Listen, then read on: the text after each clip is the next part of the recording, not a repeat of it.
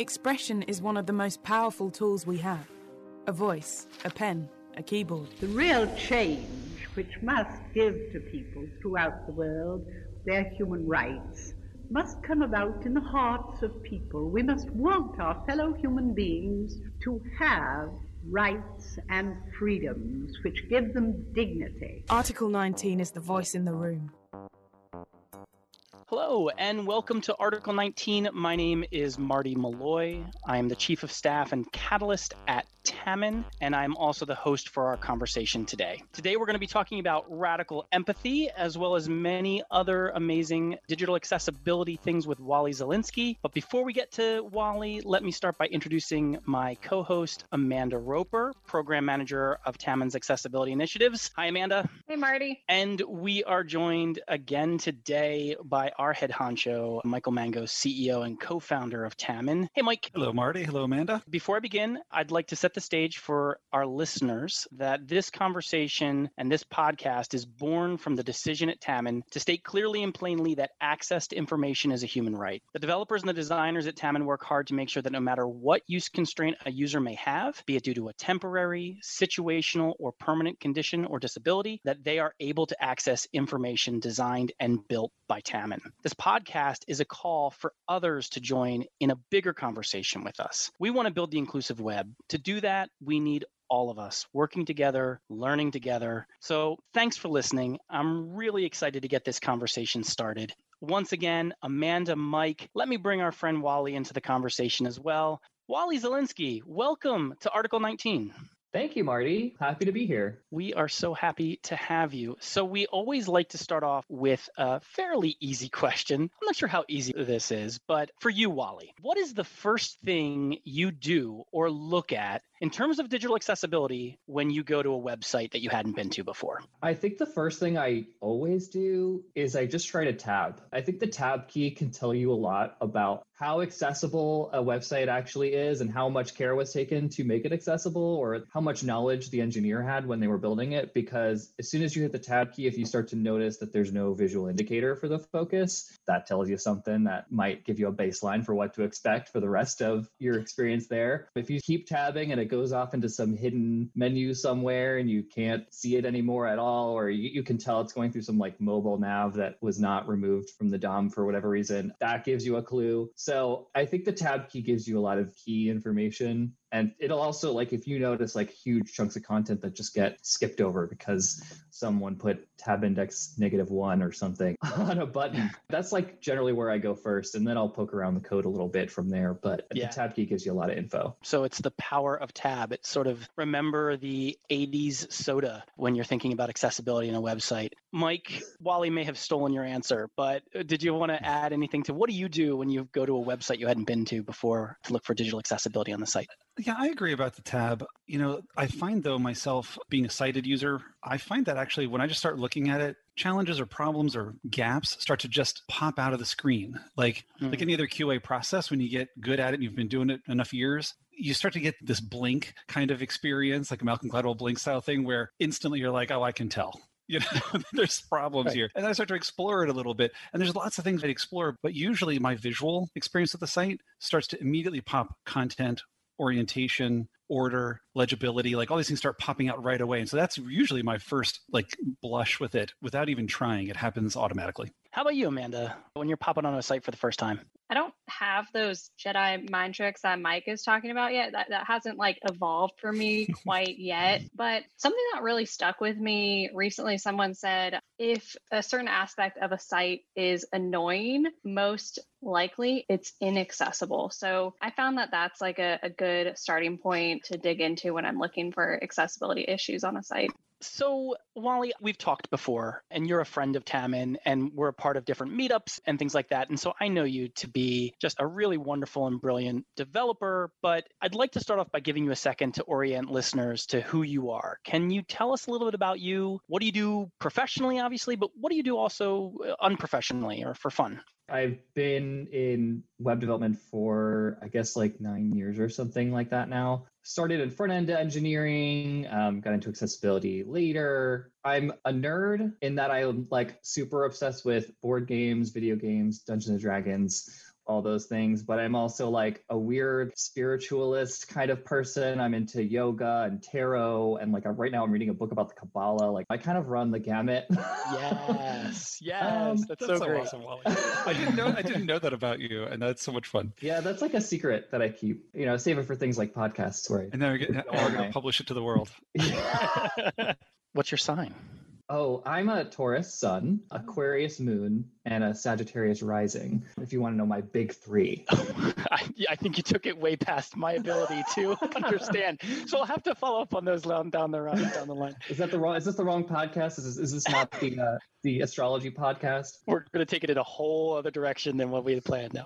So you've been developing for 9 years. How did you find yourself getting into web development and development in general code? It's kind of a dumb story. So I grew up in the age of MySpace. So I was very into customizing everyone had to have a custom MySpace, right? You had to have your background on fleek. You had to have your music player playing, whatever emo song was top of mind. So I was like, and also had like LiveJournal and all these other like internet social media sites. And so I grew up kind of messing around with those things. I didn't ever think that was going to be something that I did professionally. It was just something that I found enjoyment out of. And I would also don't arrest me, but I illegally pirated Photoshop 7 because I was obsessed with Photoshop. So I would spend a lot of time in Photoshop. I was on anime forums making avatar art and signatures for people and selling it for virtual currency. So I enjoyed art, and I took all art classes in high school. And I kind of thought that that's where I was going to end up, is doing more of a graphic design kind of route. So when I was looking at colleges, I grew up on Long Island. I knew that I wanted to get out of my house and away from my family, far enough away that I didn't have to see them every weekend. And I had just come off of a viewing of The Real World Philadelphia. And so I assumed Philadelphia was the gayest, coolest place you could possibly live.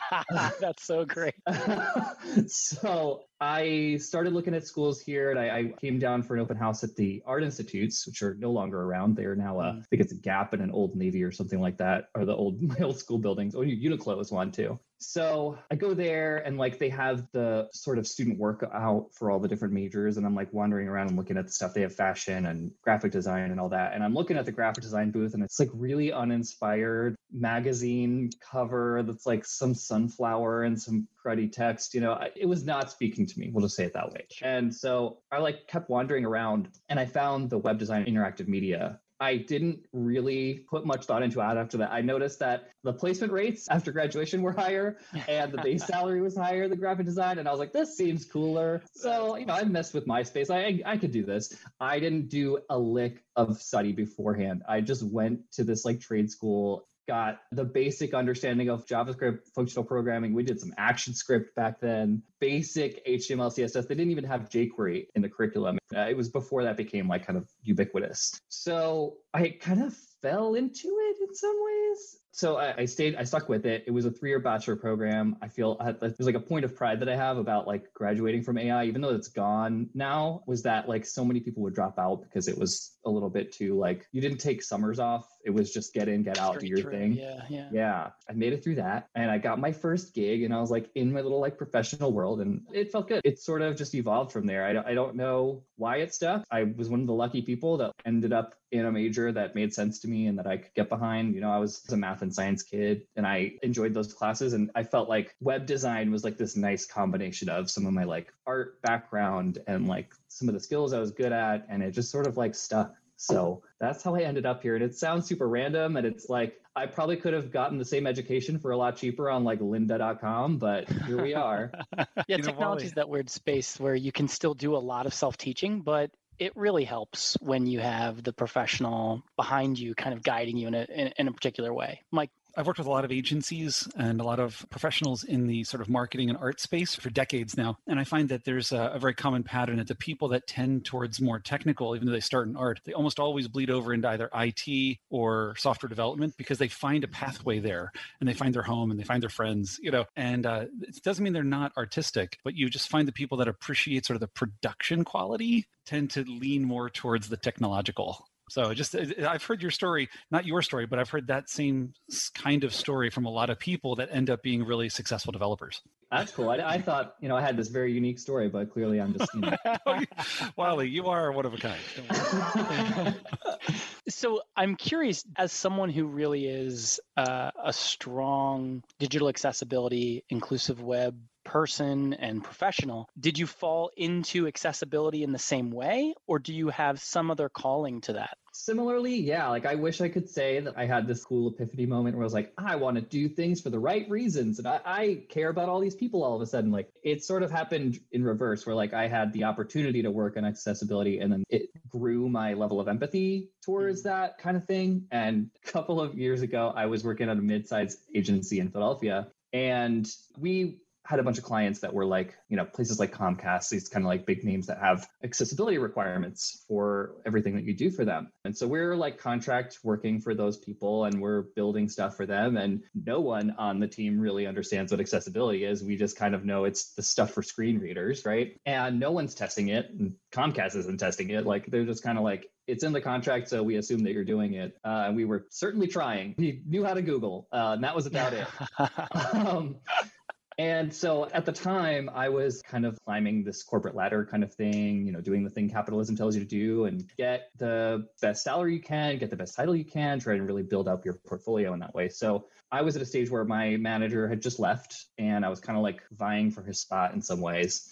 So I was like, okay, well, there's clearly this gap. My manager was like, yeah, we need to get better at this. And then just kind of like walked away. So I was like, okay, I will set up the study group. I will do the thing. I will take initiative and do the homework. I found all of the stuff about IAAP, the certification programs that are out there. I found the DQ course that preps you for that. And I kind of like created a study plan for myself and the other front-end developers on the team. And we sort of like grew from there. So then we had designers and business analysts and stuff would join the team as well. And we ended up creating the first accessibility initiative within this company. So that was where it kind of started. And it was sort of like as a means of evolving my career, it was sort of like a cool niche thing I could get into. Because at that point, I was still kind of like a jack of all trades type. I was decent at JavaScript and pretty fast with layouts. And I didn't have any other like distinguishing thing really like invest myself in. So it was sort of like, okay, this makes sense for me in my career and I'm just going to like do this. And then the more I learned about different disabilities that are out there, the different ways that people are affected,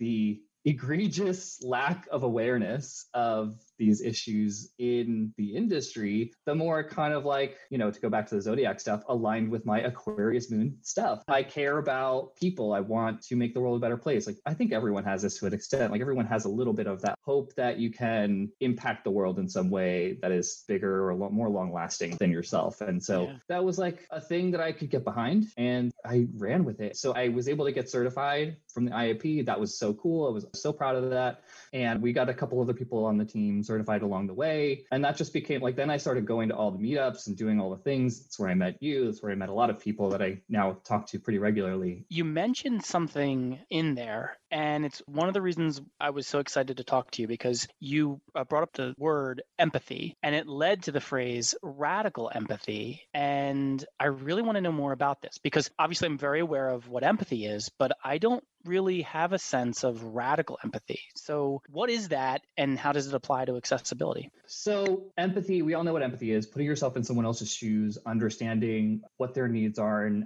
where they're coming from, what their past is, what their histories are, what their skills are, their weaknesses, kind of like understanding them to the point where you can understand their feelings and why they're feeling that way. So empathy is that side of it. It's really easy to do for people that you care about, maybe a little bit harder to do for people like on an out group or people that you don't necessarily know very well. Sure. And I'm sure that there are better explanations of radical empathy. I'm sure you could Google it and find something better. But to me, radical empathy is applying the same concept of empathy, but to the nth degree to every person out on the street, people who you don't know. It's really easy when someone cuts you off on the highway to get angry at that person and to blame them for your shortcomings or your problems now. Expressing radical empathy in that moment would be, what might be this person going through? Why could they maybe have missed my signal? Maybe they didn't see me. What else is going on in their life? Do they have a kid in the backseat? Like kind of like applying all of the different things that you go through on every day of your life. You have distractions and issues and you make mistakes.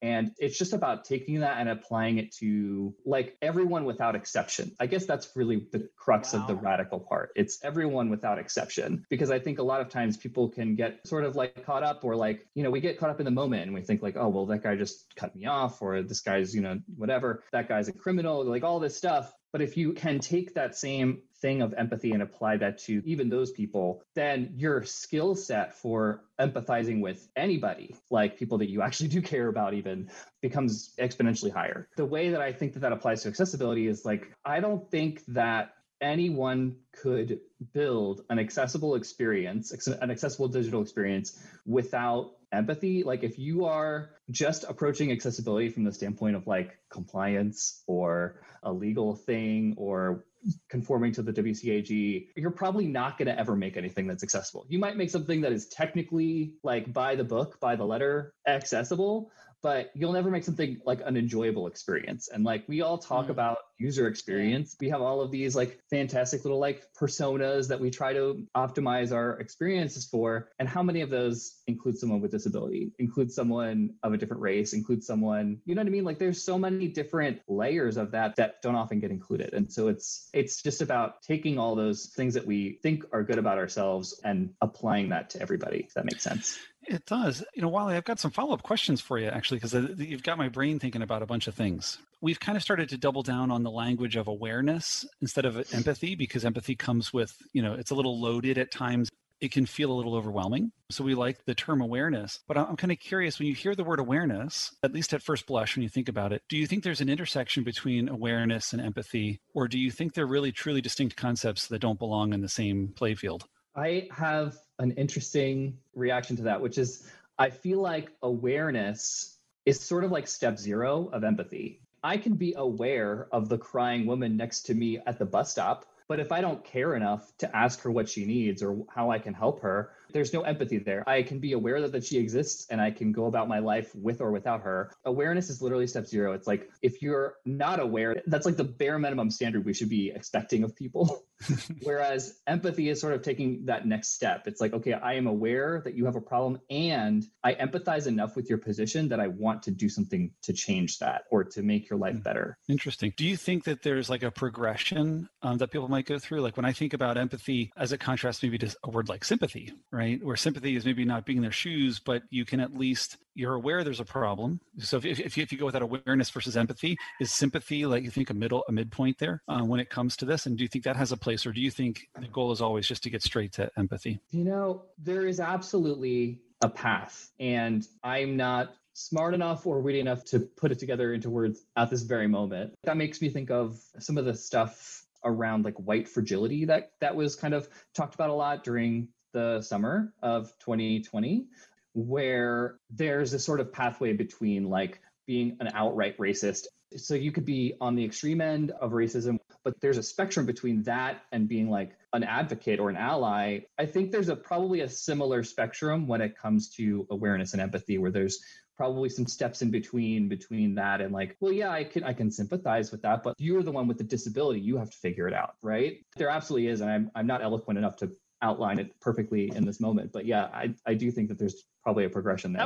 That was pretty good, I would say. Yeah, that was all right. Amanda, you wanted to jump in? You kind of answered my question. I was going to just try and have you elaborate on like, is radical empathy something that could be taught? And did somebody inspire you to take on this mindset of radical empathy? I don't remember where I heard radical empathy for the first time. It was probably like a podcast or something. Can radical empathy be taught? I think I want to say yes. I don't think that any one of us can claim to have been or ever be radically empathetic towards everyone in the universe since the day they were born. I don't think that's like a trait that you're born with. I think that it's easier for some people than others, especially if you've gone through something, if you've experienced inequality, if you've experienced aggression or disparity. The only answer to that is yes, you have to be able to learn it, because the only other option then is like, well, you either can or you can't, and that feels totally wrong. It feels like a fixed mindset instead of potentially like an agile mind where you can bend into the future, bend into new ideas, right? Absolutely. The thing with me is I don't ever want to be the same person every day. Like I want to be a dynamic thinker. I try to enforce plasticity in my thinking. So maybe there's a value of plasticity that needs to be there, that you have to value being able to be a dynamic person, to grow and to change in order for you to start the path of learning like radical empathy and all these other things. So you threw out some very challenging scenarios, like the person who is driving like a maniac and cuts you off, and they clearly have endangered you and possibly upset you, but then you turn your plastic mind into trying to think about them and their situation and what might be happening to them, that kind of radical empathy. But do you think there are any practical limits or limits that you've even experienced in your own life to radical empathy where you're like, that's where I'm going to stop? I'm really curious. Yeah. Because here's the thing, if you really were to apply radical empathy every day, you would be walking around Center City, Philadelphia, talking to every single homeless person, asking them what they need, going into the store, buying it, giving them food and clothes and whatever. And you wouldn't have anything left for yourself. So I think the line has to be, you have to have your own boundaries about what you are capable of giving. Like there's like the whole idea of like spoon theory, right? Of like, you only have so many spoons when you're going through the day. And when you give away a spoon to, some people, just getting dressed in the morning is giving away a spoon. Some people, it might be something bigger than that. Whatever your number of spoons are that you have, you only have so many of them. And if you spend them all the time, you'll have nothing left for you. So I guess my answer to that would be like, there has to be limits and you have to set them for yourself. No one can set those limits for you, but it's sort of about like making sure that you're putting the life vest on yourself before you help the next 100 people that you think need the help. So in digital accessibility, because we're all in digital in this call here, where do you think the best application of radical empathy is as a starting point? Take me, for example. I consider myself to be an empathetic person, but if I were trying to exercise what you described as your radical empathy in an exercise like maybe either starting a new web project or a new application, what's the mindset that I should be putting myself in the context of radical empathy as it applies to work? Or do you think that it's a little separate and radical empathy is actually sort of a theory and the practical application is normal empathy with the starting point of radical to kind of get you juiced up? Like where does it fit? That's a great question. So I think to me, radical empathy is a way of approaching life, less so than a way of approaching work. And as long as you are living your life through that lens of radical empathy, you're probably going to exude it in your work too.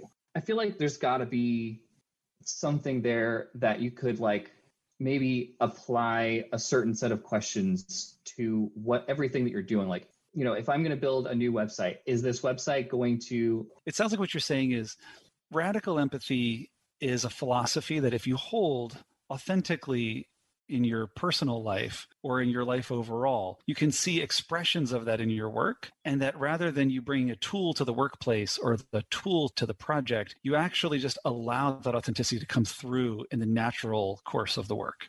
Absolutely. So if you are living your life through the lens of radical empathy and you are actively engaged in that mindset, you're going to apply all of the same concepts to everything that you do. And that's going to be something that comes through no matter what you are doing in that moment. It's not a tool or a checkbox on some like form that you're filling out or some, list of things you need to do that day. It's already part of you. It's part of what you're doing every single day, all the time. Yeah, it reminds me of a philosopher and writer that I really like, Daniel Quinn. And he wrote, we make a lot of programs in our society to deal with problems. But if we all had the right vision, which is more of a starting point than a thing to execute it on, we wouldn't need programs because that stuff would kind of solve itself, right? We would all be acting authentically to our truest selves with our highest ideals. And so I kind of hear you saying a little bit of that. Does that resonate? Does that sound like how you're feeling?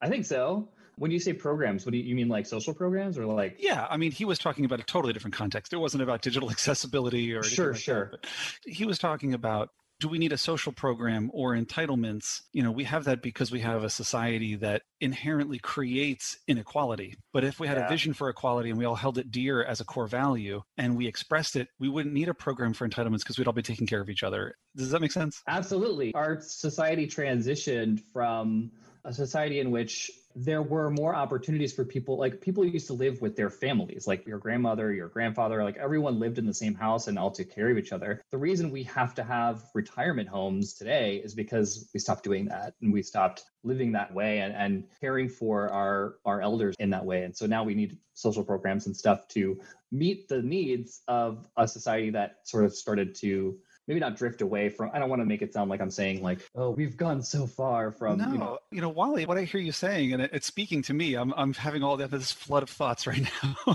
What I hear you saying is, and it resonates with me, that we have evolved as and not just say America, because I don't want to pull the whole world into it, but when I think about my experience as an American, watching this evolution of, or maybe being at the end of a long, history of radical individuality, that radical empathy becomes sort of this other side of the pendulum swing response to radical individualism. Absolutely. I love what you guys are saying. However, as society has changed and we become a little bit more separate from each other, we're not all living together, the lack of awareness becomes more and more evident as we become more siloed in our society. So, like, is there a better way to raise awareness? Do we need to teach our kids in school? Or Wally and Michael, can you solve these world issues right now is what I'm asking. I thought we were talking about digital accessibility. Yeah, exactly. Well, that's an interesting point, right? So when we talk about bringing radical empathy to a project or to work, it may start sooner than that, but maybe because we don't have a shared vision as a society, we end up needing programs. But those programs, to your point, Amanda, interestingly,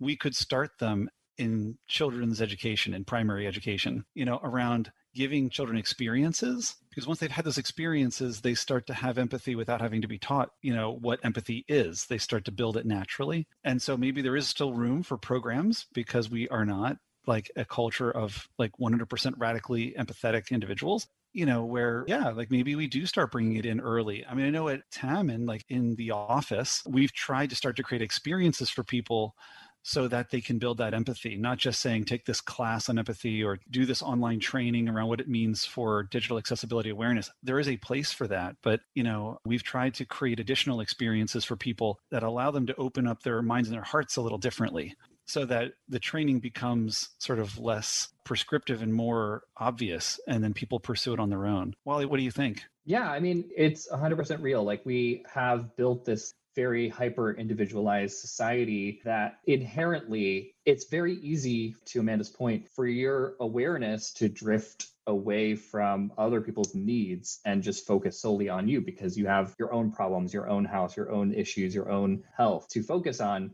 So there is absolutely room for more educational. I think I tend to be the type of person that says education is like the crux of everything. If we can get education right, we could fix a lot of problems without having them become problems in the first place. So very on board for more empathy experiences for kids, because I think that would be so great. I have one more question before we get to our final segment, because as we're talking here, I have a little bit of a danger zone. So one of the tools we use with digital accessibility and UX design and everything else are personas. And I wonder, within the limits of radical empathy, as we build personas for people where we really want to get into this particular use case, that we may make assumptions that are not grounded in reality. And I'm just curious, Wally, what you might think about people hearing this, getting excited, being like, yes, I am a radical empathizer and I am going to create this persona, and they just miss the mark so completely. Is that something that then we would need to worry about? Yeah, you see it all the time. Even someone who's not like, oh yeah, I'm going to go do radical empathy, but like even someone, when I see code from an engineer who's like, oh yeah, so I have to like make this successful, so I just like copied and pasted this thing. It's really easy to miss the mark on this stuff if you aren't actively engaging with people with disabilities to understand really what their needs are. You could use a screen reader, but you're not going to use it the same way that a blind person uses it. There's no way. They're using it every day for everything. They are going to be way faster than you are. I think every good strategist should be basing their personas in actual like data, which is helpful. But there's two sides of that too, where like there's privacy concerns about collecting data about people with disabilities. So I don't want people to take away from this conversation. Like I almost think personas need to be turned a little bit upside down in the sense that like instead of trying to prescribe our site to these like 5 or 6 like personas that we've identified as like really important people to the site, like why are we not just like finding the sort of common ground, right? The Sure. sort of like, yeah, like what are the things that absolutely everyone needs to have and surface that first? Like personas themselves are almost like a little bit like weird, but I'm sure that I will get dragged by UXers who are like, I need this in order to do my job. Thank you very much. Well, personas, I think, are a way to try to build empathy, right? And then to establish a direction and parameters for that empathy in the process of design and development, right? And so it's not a perfect surrogate for everybody on the team in all levels, from writing to designing to developing to QA, to be able to have full empathy. But it's certainly like, I think you would hear, or at least this is what I would anticipate to hear from people in user experience design, that those personas really help ground them and remind them to be empathetic. So maybe see it as an artifact of empathy rather than the end unto itself. Does that make sense? I think so. Yeah. I wonder if maybe there's like a middle ground of like, when you're creating your personas, make sure each one reflects a different ability level, because I think that is something that comes up a lot is like, how many times are all of your personas able-bodied people? You're already limiting, like you think that you have this diverse set of people that you're catering the site to, but like you're not. So like maybe it's just about having the empathy to include all the intersections, not just the 4 or 5 that you've identified as like things you want to cater to, but like all the intersections of race and gender and identity and disability and all the things in every single use case, in every single persona. Wally, you're going to have to come back. I mean, I have a couple more questions for you, but I'm going to move us on to the next segment. We have so much more to talk about. So I know we haven't even gotten into your moon and your rising sign yet. That's right. So please, so I'm asking you for a guarantee now that at some point you're going to come back onto the podcast. I guess I have to say yes. Yes, I'm not going to let you. All right, great. So we have 3 questions that we ask all of our guests. And so I want you to think through some of these, and we're anxious to hear what you're going to say. What is one personal accommodation that you make for yourself? Can you explain accommodation? What do you mean by Sure. accommodation? So oftentimes individuals with various levels of ability come into a work or a setting and they need a particular accommodation, something that can help them be productive. You can choose to take that in your personal life. So eyeglasses, for example, could be a form of personal accommodation, but it could be something a little bit more like a screen reader or yoga ball to sit on. It can be a lot of different things. It could be you need to walk your dog in the middle of the day if you had a dog. Sure. So Definitely one that I'm known a little bit in some circles as an annoying mouse aficionado. I need to have a particular mouse. There was a time where I'd like beta tested like 5 different mice like variants because I was getting very annoying tennis elbow. Like I could not, it was brutal. I don't even know how to describe that pain, but it was so weird. So I tried vertical mice. I feel like there was like 5 different types of mice that I tried. I think they were all variants of like a vertical mouse or a stationary mouse. And I ended up with this one. It's a trackball mouse.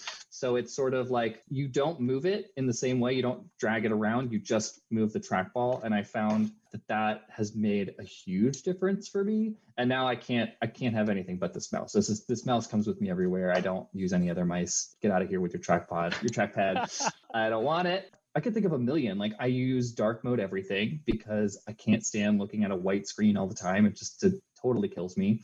The other one I just thought of, and then I'll stop, is Chrome I think this is a thing in most browsers, you used to be able to hit the backspace button to go back a page in your history, and they got rid of that, I guess because a lot of people would hit it accidentally while they were trying to fill out a form and go back, and then it was frustrating. And I certainly still do that, but I installed the extension to bring that functionality back because there's no way that I am hitting Control left arrow or I'm dragging my mouse cursor all the way to the back button to go back. I'm hitting the backspace button. There's no other. if you had a trackpad, it's very easy just to never mind.